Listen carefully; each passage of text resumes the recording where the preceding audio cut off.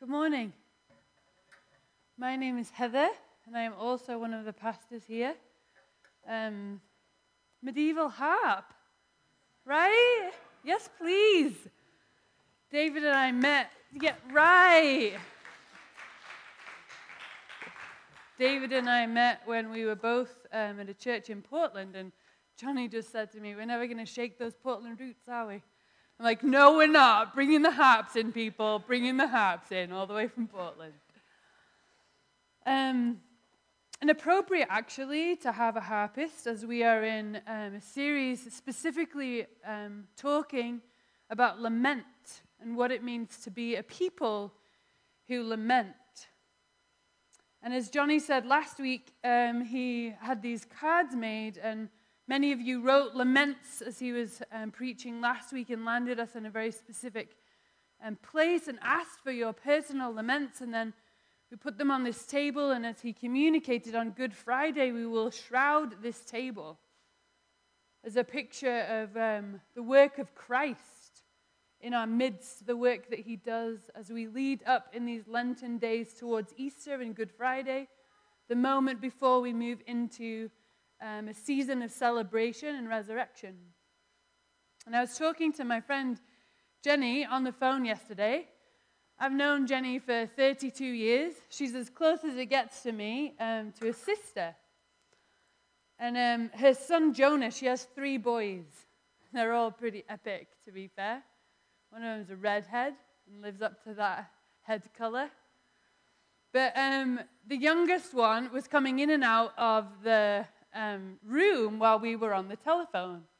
You know, I can hear his little voice in the background, and she'd say a few things, and then he'd toddle off, and then like 5 or 6 minutes, he'd come back in, and I could hear his voice in the background. And at one point, I heard his voice, and the tone of his voice was like anger and desperation.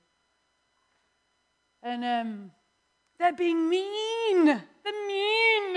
And it's like this pleading, desperate, angry voice. And he's basically saying to my friend Jenny, "Help me. Will you help me? Those people that are your other children are being mean to me. Won't you do something, Mummy?"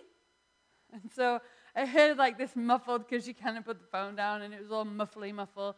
And then she comes back, and we just carry on chit-chatting. And at the end of the conversation, I said to her, "Is Jonah okay?" Because he did seem quite upset. I was like, "Is Jonah okay?" And she's like, "Well, the part that you didn't hear was him being like, 'I hit them with this.'" And I was like, "Oh, that's epic." She's like, "I'm not sure whether it happened before or after they were being mean, or if it was just like the whole situation." But he was still undaunted in his appeal. He came to his mum, and he was bold. And he was bold, and it kind of comes from this sense in his own little heart, like of knowing who she is. Knowing that she's like his advocate, that she's there for him, like that she's gonna like go and take care of business, even if he's the one that's had the hand in making the business, even if he's at fault. He comes to find her. And today in the Psalm of Lament, we're going to hear the anger and the desperation of the people, the cry and their pleading for help. It's Psalm 79 that we're in today, and I'll read it. "O God, the nations have come into your inheritance. They have defiled your holy temple. They've laid Jerusalem in ruins. They've given the bodies of your servants to the birds of the heavens for food, the flesh of your faithful, the beasts of the earth. They have poured out their blood like water all around Jerusalem, and there was no one to bury them. We have become a taunt to our neighbors, mocked and derided by those around us. How long, O Lord, will you be angry forever? Will your jealousy burn like fire? Pour out your anger on the nations that do not know you, and on the kingdoms that do not call upon your name, for they have devoured Jacob and laid waste its habitation. Do not remember against us our former iniquities, Let your compassion come speedily to meet us, for we are brought very low. Help us, O God of salvation, for the glory of your name.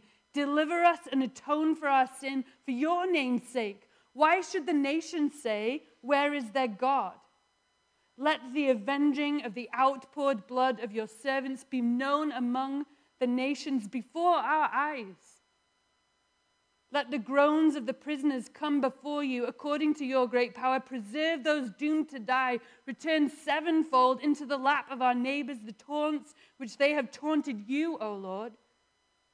But we, your people, the sheep of your pasture, we give thanks to you forever.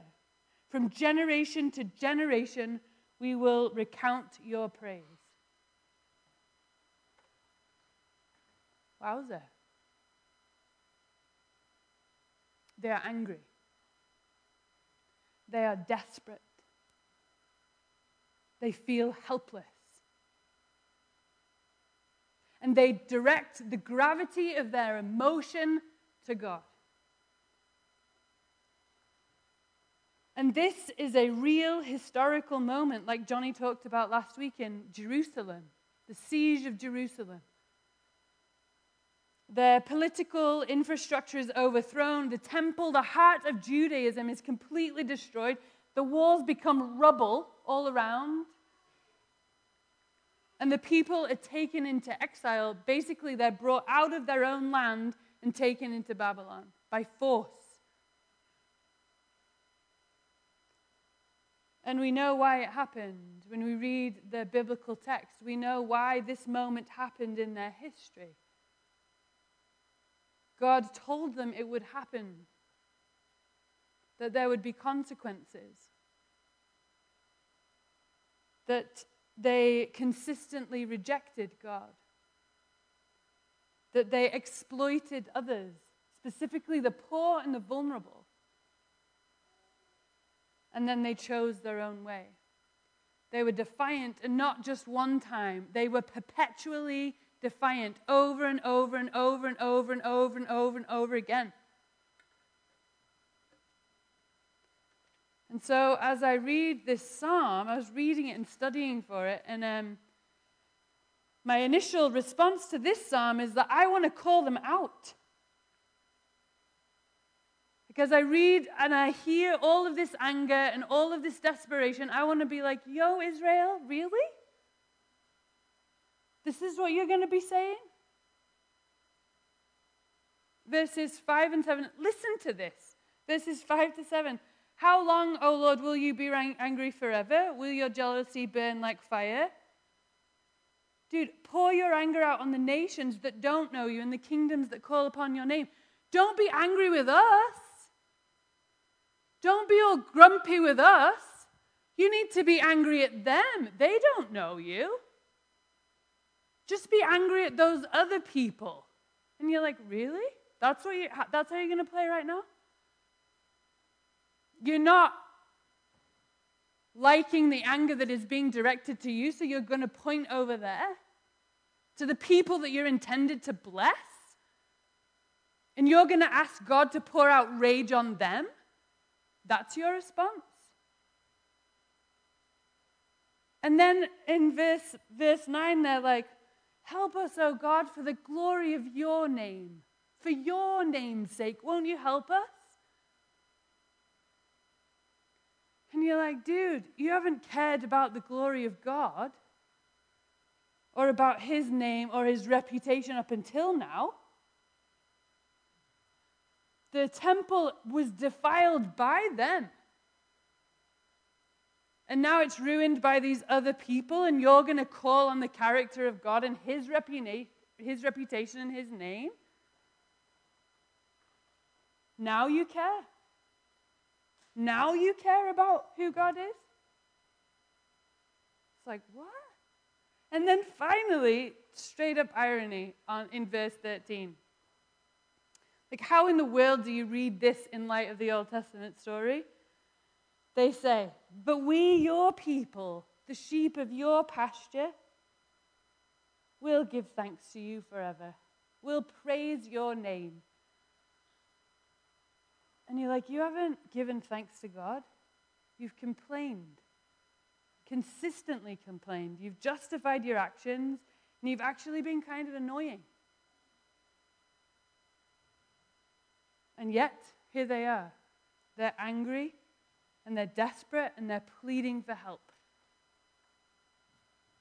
And as we hear this psalm, there is an audacity in it that kind of verges on the absurd. Their boldness is mind-blowing. It's absolutely mind-blowing. And it's easy to feel this way about these people in this moment as you look at the whole narrative and you're like, wow.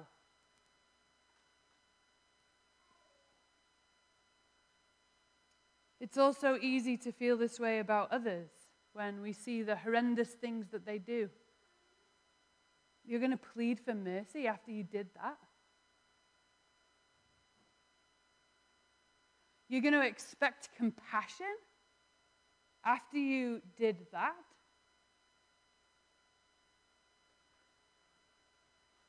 It's actually easy to feel this way about ourselves too.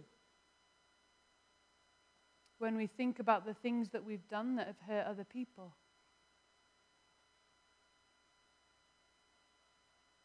Which is why understanding lamentation is so important. It's so important for us to understand what the purpose of lamentation is. And there's an entire book, actually. The Psalms aren't the only places where we hear laments. There's an entire book. Some of you may be familiar. It's called the Book of Lamentations. And the book itself is at the same moment. It's a record of the same moment in Israel's history when Jerusalem is taken by Babylon. And it kind of sheds light for us, this whole book sheds light for us on what is going on in Israel's history. And what the Bible is telling us about lament and what these words specifically are calling out of us as they're calling out of them, these deep, provocative, visceral emotions.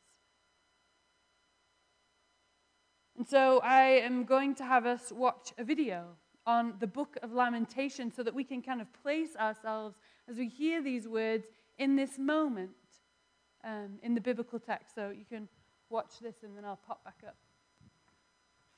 The Book of Lamentations. It's a unique book in the Old Testament that contains 5 poems from an anonymous author who survived and is now reflecting back on the Babylonian siege of Jerusalem and the destruction and the exile that followed. Remember the whole story from the book of 2 Kings. The fall of Jerusalem and the exile was the most horrendous catastrophe in Israel's history up to this point. So remember, God had promised Abraham the land. He'd given David victory to make Jerusalem Israel's capital. And from David came the royal line of kings. You had God's presence there in the temple, and that's where the priests maintained the rituals of Israel's worship. And after 500 years of all of this history, in the summer of 587 BC, the city fell to Babylon. It was all decimated and gone. And so the Book of Lamentations is a memorial to the pain and confusion of the Israelites that followed this destruction.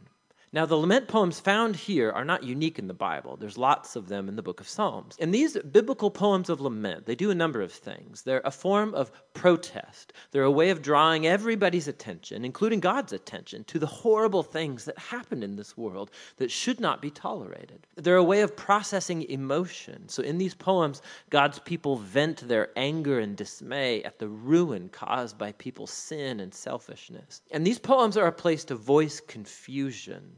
Suffering makes us ask questions about God's character and promises, and none of this is looked down on in the Bible. Just the opposite. These poems of lament give a sacred dignity to human suffering. And so these human words of grief that are addressed to God have now become part of God's word to his people. The design of these 5 poems is very intentional. It's part of the book's message. So chapters 1 through 4 are called acrostics, which means alphabet poems. Each poetic verse begins with a new letter of the Hebrew alphabet, which is made up of 22 letters. Now, this very ordered and linear structure, it's in stark contrast to the disorder of the pain and the confused grief that's explored in these poems. So it's like Israel's suffering is explored A to Z and is trying to express something that is inexpressible. Chapters 1 and 2 each have one verse per letter, giving them a really similar design, but the themes are very different. So chapter 1 focuses on the grief and shame of a figure called Lady Zion. The poet personifies the city of Jerusalem as a widow, also called the daughter of Zion. And she sits alone. She's bereaved of her loved ones, devastated. No one comes to comfort her. It's a very powerful metaphor. And then Lady Zion speaks. She calls on the Lord to notice her fate. And through this image, the poet, he's showing that the city's destruction brought a level of psychological trauma on the Israelites that can only be expressed as the experience of a funeral and the death of a loved one. Chapter 2 focuses on the fall of Jerusalem and how it was a consequence of Israel's sin and was brought about by God's wrath, which is a key word in this poem. Now, it's important to remember that in the Bible, God's wrath is not spontaneous, volatile anger. The biblical poets and prophets, they use this word to talk about God's justice. So Israel had entered a covenant agreement with God, and for centuries they've been violating it by worshiping other gods, perpetrating injustice, oppressing the poor. And so, yes, God is slow to anger, but he eventually does get angry at human evil, and he will bring his just anger in the form of punishment.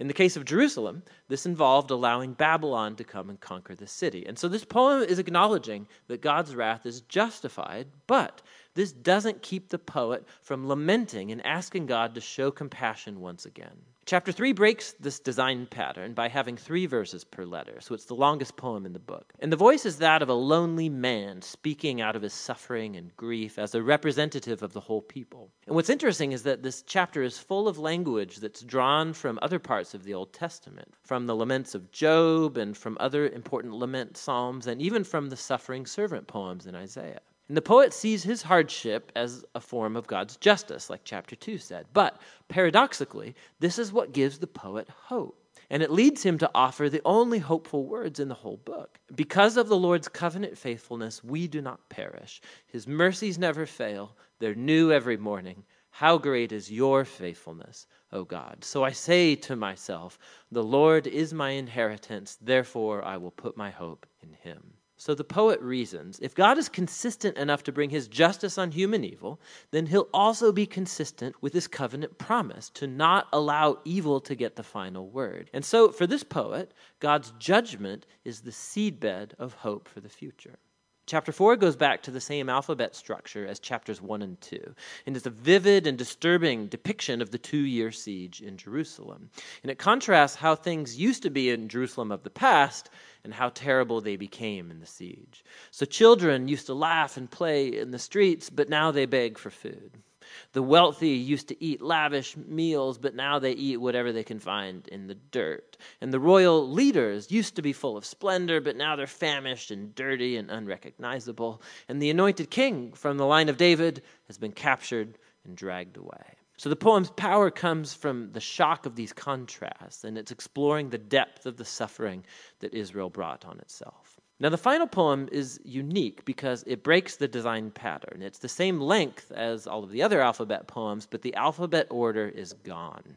It's like the poet can't hold it together anymore, and his grief has exploded back into chaos. The poem is a communal prayer for God's mercy.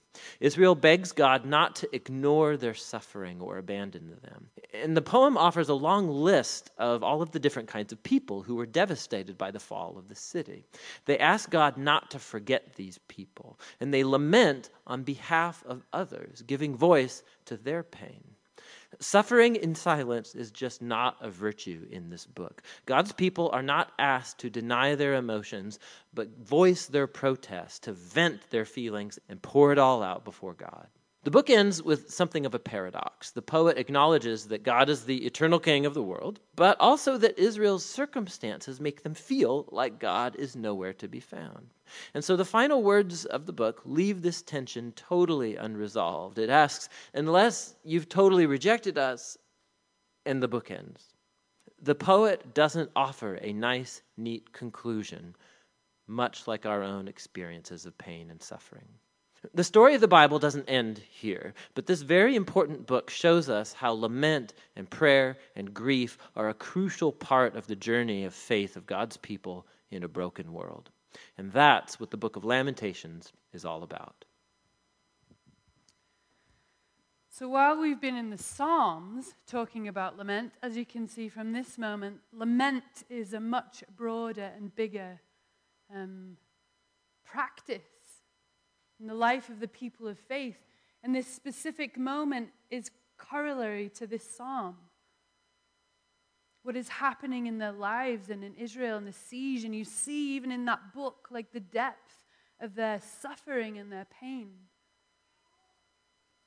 And as Tim said in the video, suffering in silence is not a virtue. We are not asked to deny our emotions, but to voice in protest, to show up wholeheartedly before each other and before God. We can vent our feelings and pour them out before Him. Again, that silence is not a virtue. And so when they say, they've defiled your temple, how long, O Lord, will you be angry forever? Do not remember against us our former iniquities. Why should the nations say, where is their God? This is not something that should be silenced.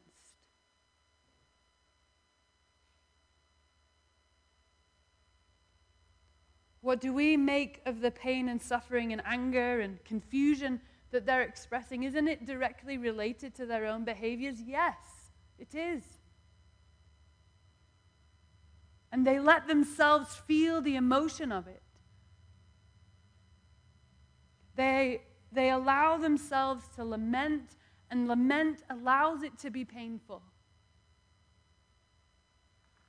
The pain is real even in the midst of their own culpability, even in the midst of their own culpability and wrongdoing. The pain is real. And the beauty of lament is that it doesn't just draw these clean lines, like this is when you get to feel sorrow, this is when you shouldn't. This is when you get to feel confusion and you have no right to confusion now. That's just not how it works. In human pain and suffering, there's no partiality there. There was a gentleman, I was parking outside, or I was sitting outside the office one day, and there's a gentleman, and he came and he was looking at all of these doors. He had a backpack, and he was just knocking on all like kind of poking his head in the windows, you know. And I was sitting in my car, and as he was walking back, he saw me. And he's looking a little rough, and so he kind of came up to me, so I rolled down my window, and he went into this story about the last 2 years of his life. And it was really intense, his story. Things that he talked about relationally that were fractured because of some of the choices that he'd made. Things that had happened with his wife and his child and another woman, and where he'd been, and the substances that he'd been using. And he went on for quite a long time talking about this whole thing and his last 2 years and the fractures and the dissonance and the pain that he was feeling. And then he looked at me, and he said, before he was kind of like just telling the story, and I felt like I was kind of watching him tell the story, and it was like we were both watching this movie of his life. And then he looked at me, and he said, and it's all my fault. And he looked at me again, and he said, it's all my fault.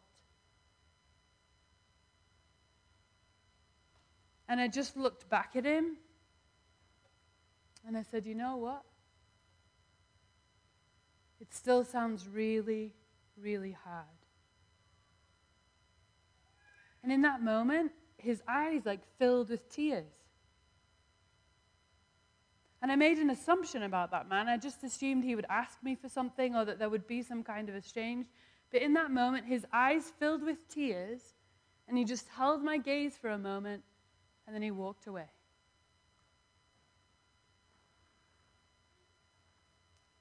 his pain was real,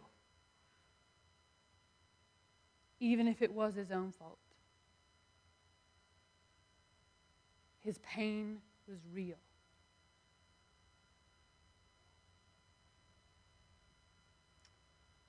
The other day, I was in the car with a friend of mine, and I asked her if I could share this story. She said it was fine. We were sitting in the car, and we were talking, and as we were talking, we kind of having this conversation, and she did something that was hurtful. And she caught herself.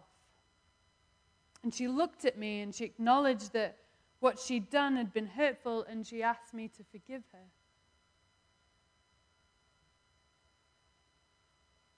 And then it's kind of this beautiful moment, and I thanked her. And then she started to cry. And so I asked her, I'm like, the tears, what are the tears about? And she said that it wasn't the first time that she'd done that this week. And that she felt sad about it. And that there was some frustration at herself. And I could hear it in what she was saying. It was like the shame of like, is this who I am? Is this who I am? We're really good at writing ourselves off in moments like these. When our past choices or our current actions lead to painful situations, it's my own fault. This is who I am. And in those moments, there's this feeling that washes over us, and that feeling is called shame. And it is in these moments when that feeling comes over us that we have a temptation to isolate ourselves, to shut down, or to get mean. And we think in those moments that other people are better off without us. We no longer believe in those moments that we're worthy of love, or that we're worthy of belonging, or that we're worthy of connection.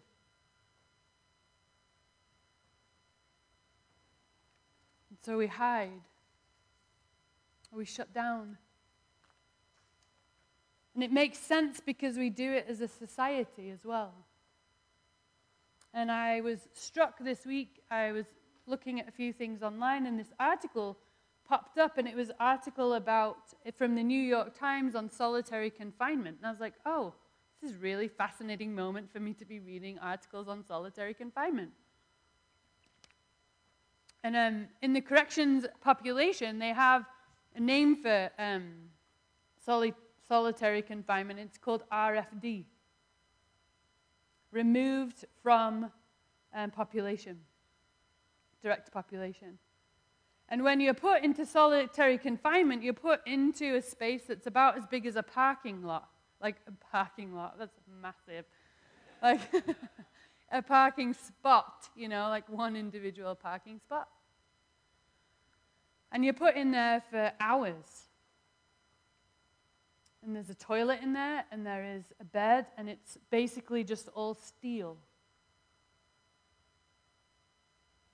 And there's a lot of research that's been done on solitary confinement, and they've tried to do reforms to say that you're not actually allowed to stay in solitary confinement for more than 15 days, kind of mandated now as the UN looks at it. But they're not policies that are binding or required federally, and so a lot of prison populations still have to deal with solitary confinement. And as I was looking at it, I was reading from this executive director of the Department of Corrections from Colorado, and before he went the direction that was encouraged them, he said the average inmates in Colorado were spending 23 months in solitary. And he said there were some individuals that had spent 23 years in solitary.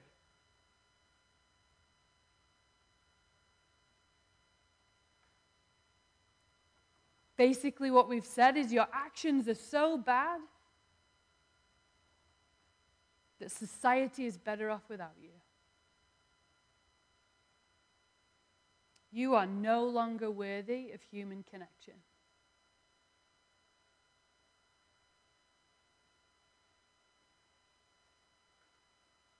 We do that as a society. You're at fault. And so we push you away. And that's what shame would like us to believe too. That there's things that we've done or the things that we have left undone, the things from our past or things from our present, that would let us believe that we are not worth human consumption. And that is not the story of this text. It's not the invitation of lament, because lament says that no matter what we are capable of, we need to believe that we're not abandoned, that we're not left alone, that there is hope for us, which is why the message of the Bible is so powerful. In the middle of that book of Lamentations, like chapter 3, we heard that message of hope. In the midst of all of this chaos, this is what this person says. But this I call to mind, and therefore I have hope. The steadfast love of the Lord never ceases. His mercies never come to an end. They are new every morning. Great is your faithfulness. The Lord is my portion, says my soul. Therefore I will hope in him. In the midst of all of that chaos, this is what is called out, this declaration that stands boldly in the middle of that situation.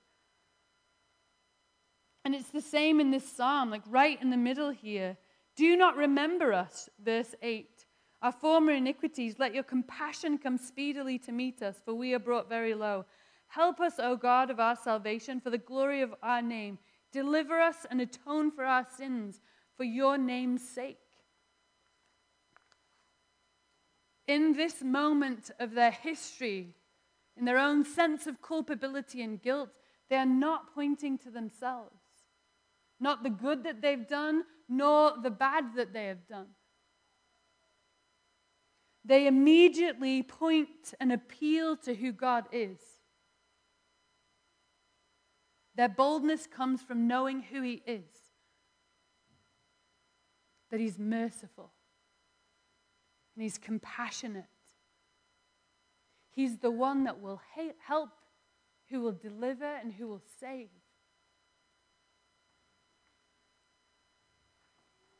It's like my friend's son, giving themselves the freedom, the audacity to approach God. And what drives them and what should drive us to him is knowing who he is. Maybe you don't know who he is. Do you know who he is?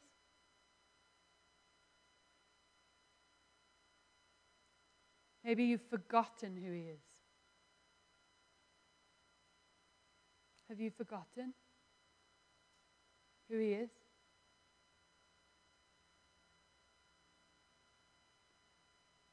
Maybe you were misinformed about who he is. Because there are many people who would communicate things that are true about God that are not true, that we are supposed to hide from him, that we can't show up as our true selves, that there are expectations that he places over us. And I am sorry if you have experienced from a preacher or a pastor or a church and heard things about God that are not true, or an institution that is religious, that has tied weight on you. I am sorry. Were you misinformed about who God is?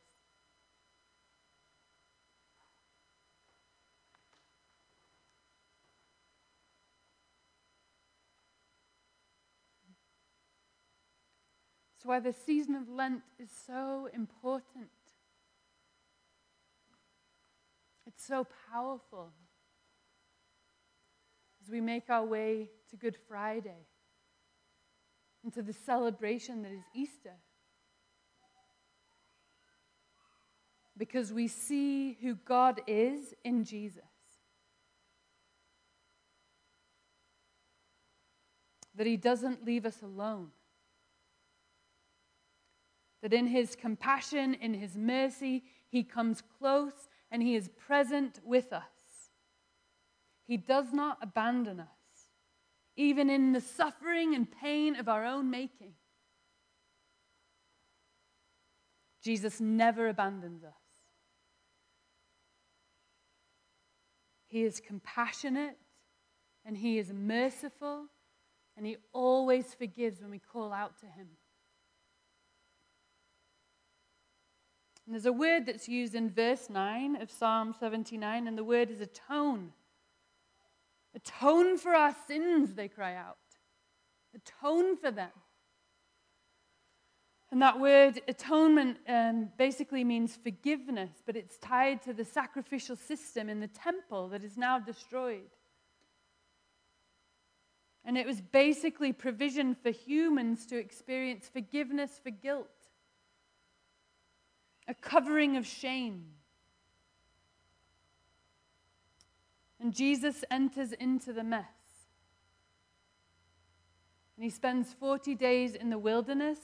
And then in his own sacrificial act on the cross, he reaches towards us. He reaches towards us, offering forgiveness for guilt, and he covers our shame. There's no solitary confinement.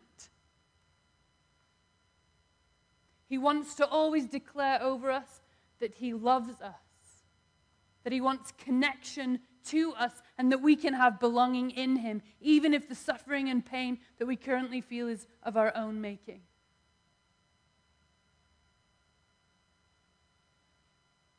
Christ comes with compassion and with mercy and declares that he forgives us and calls us to closeness with himself. Always. Over and over and over and over again.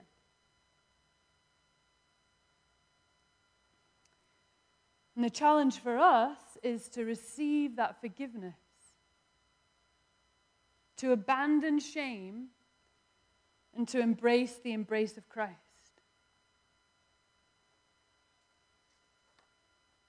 And this table is a reminder of that every week. That Jesus' compassion and mercy is in our midst. That he'll never abandon us. That he'll never leave us. He won't forsake us. He will heal and he'll embrace. But it doesn't mean the pain is gone. We feel the pain of sin. And so it's not about making excuses for ourselves or making excuses for others. And it's not that we don't have to do things to make amends or try and find support and grace and context to where we can move into change. And lament is part of that. Lament is part of grounding us and rooting us in what it means to receive grace and to be people that can participate in new ways of being.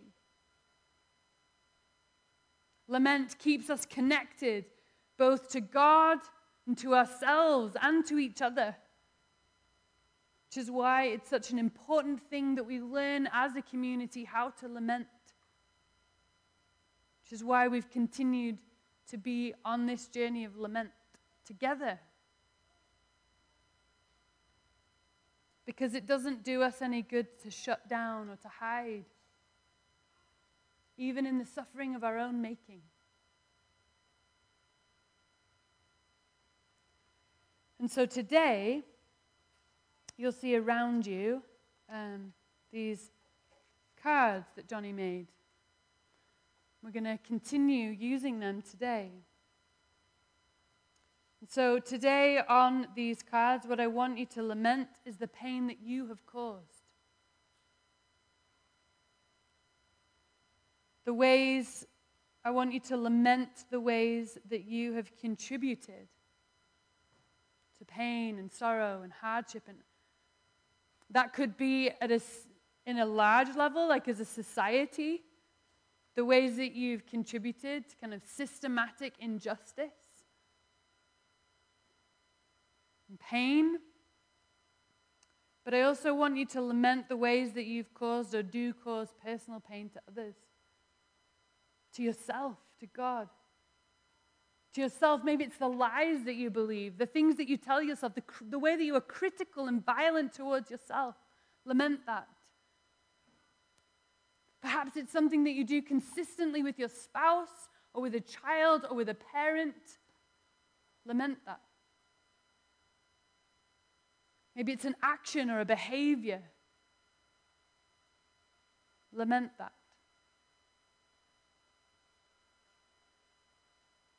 And what I want you to know is that the words that you write or the words that you say, those are holy words.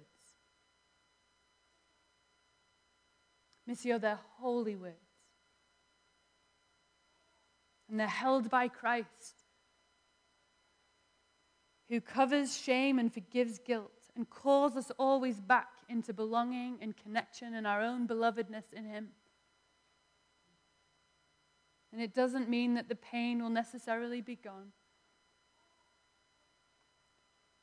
But it does mean that no matter what you've done, from the past, in the present, what you will do in the future, that Christ always has this table set for you. It's always set for you.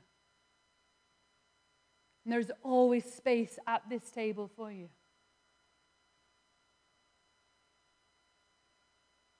And in Christ, there is nothing, absolutely nothing, that can separate you from Him. Nothing that you've done and nothing that you will do. And as I was driving here, I was listening to Mumford & Sons. And the song that played while I was driving here was the words at the end. I was like, this is the blessing for the people today, straight from a British band. And so as you lament your pain and then you come to this table, don't shut down. Or I would invite you not to shut down. That God forgives you. Forgive yourself. Forgive others. And as Mumford says, before you leave, Missio, you must know that you are beloved. And before you leave, remember that He is with you. I'll just hold some silence with you. Let you think about your laments. I'll pray, and then the band will come up, and then you can feel free to put those laments on this table. And remember, you're beloved, and that He is with you.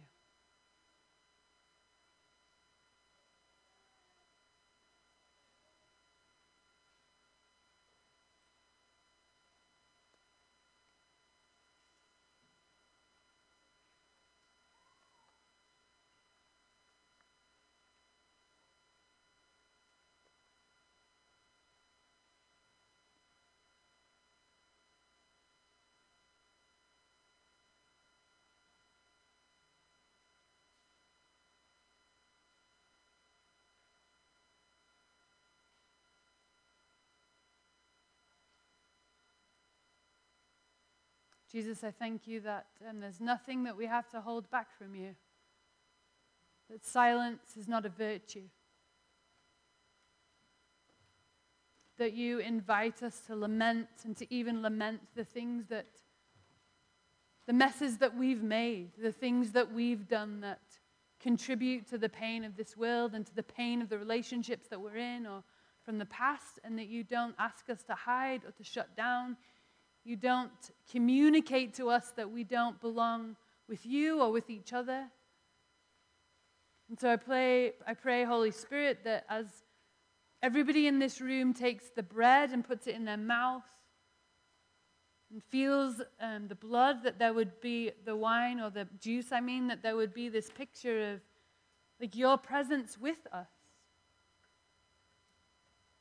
That you call us into lament and owning the things that we do so that we can find freedom. Freedom from shame, forgiveness from guilt, and the capacity to live alive.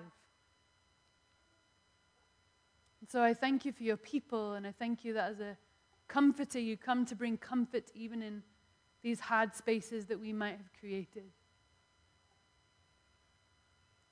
Jesus, I pray at the end of the day that everybody in here would walk out knowing their belovedness. And they would know that you've promised never to forsake, never to abandon, and that you are always alongside.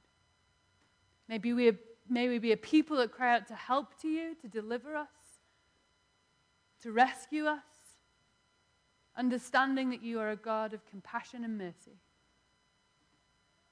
We pray in Jesus' name. Amen.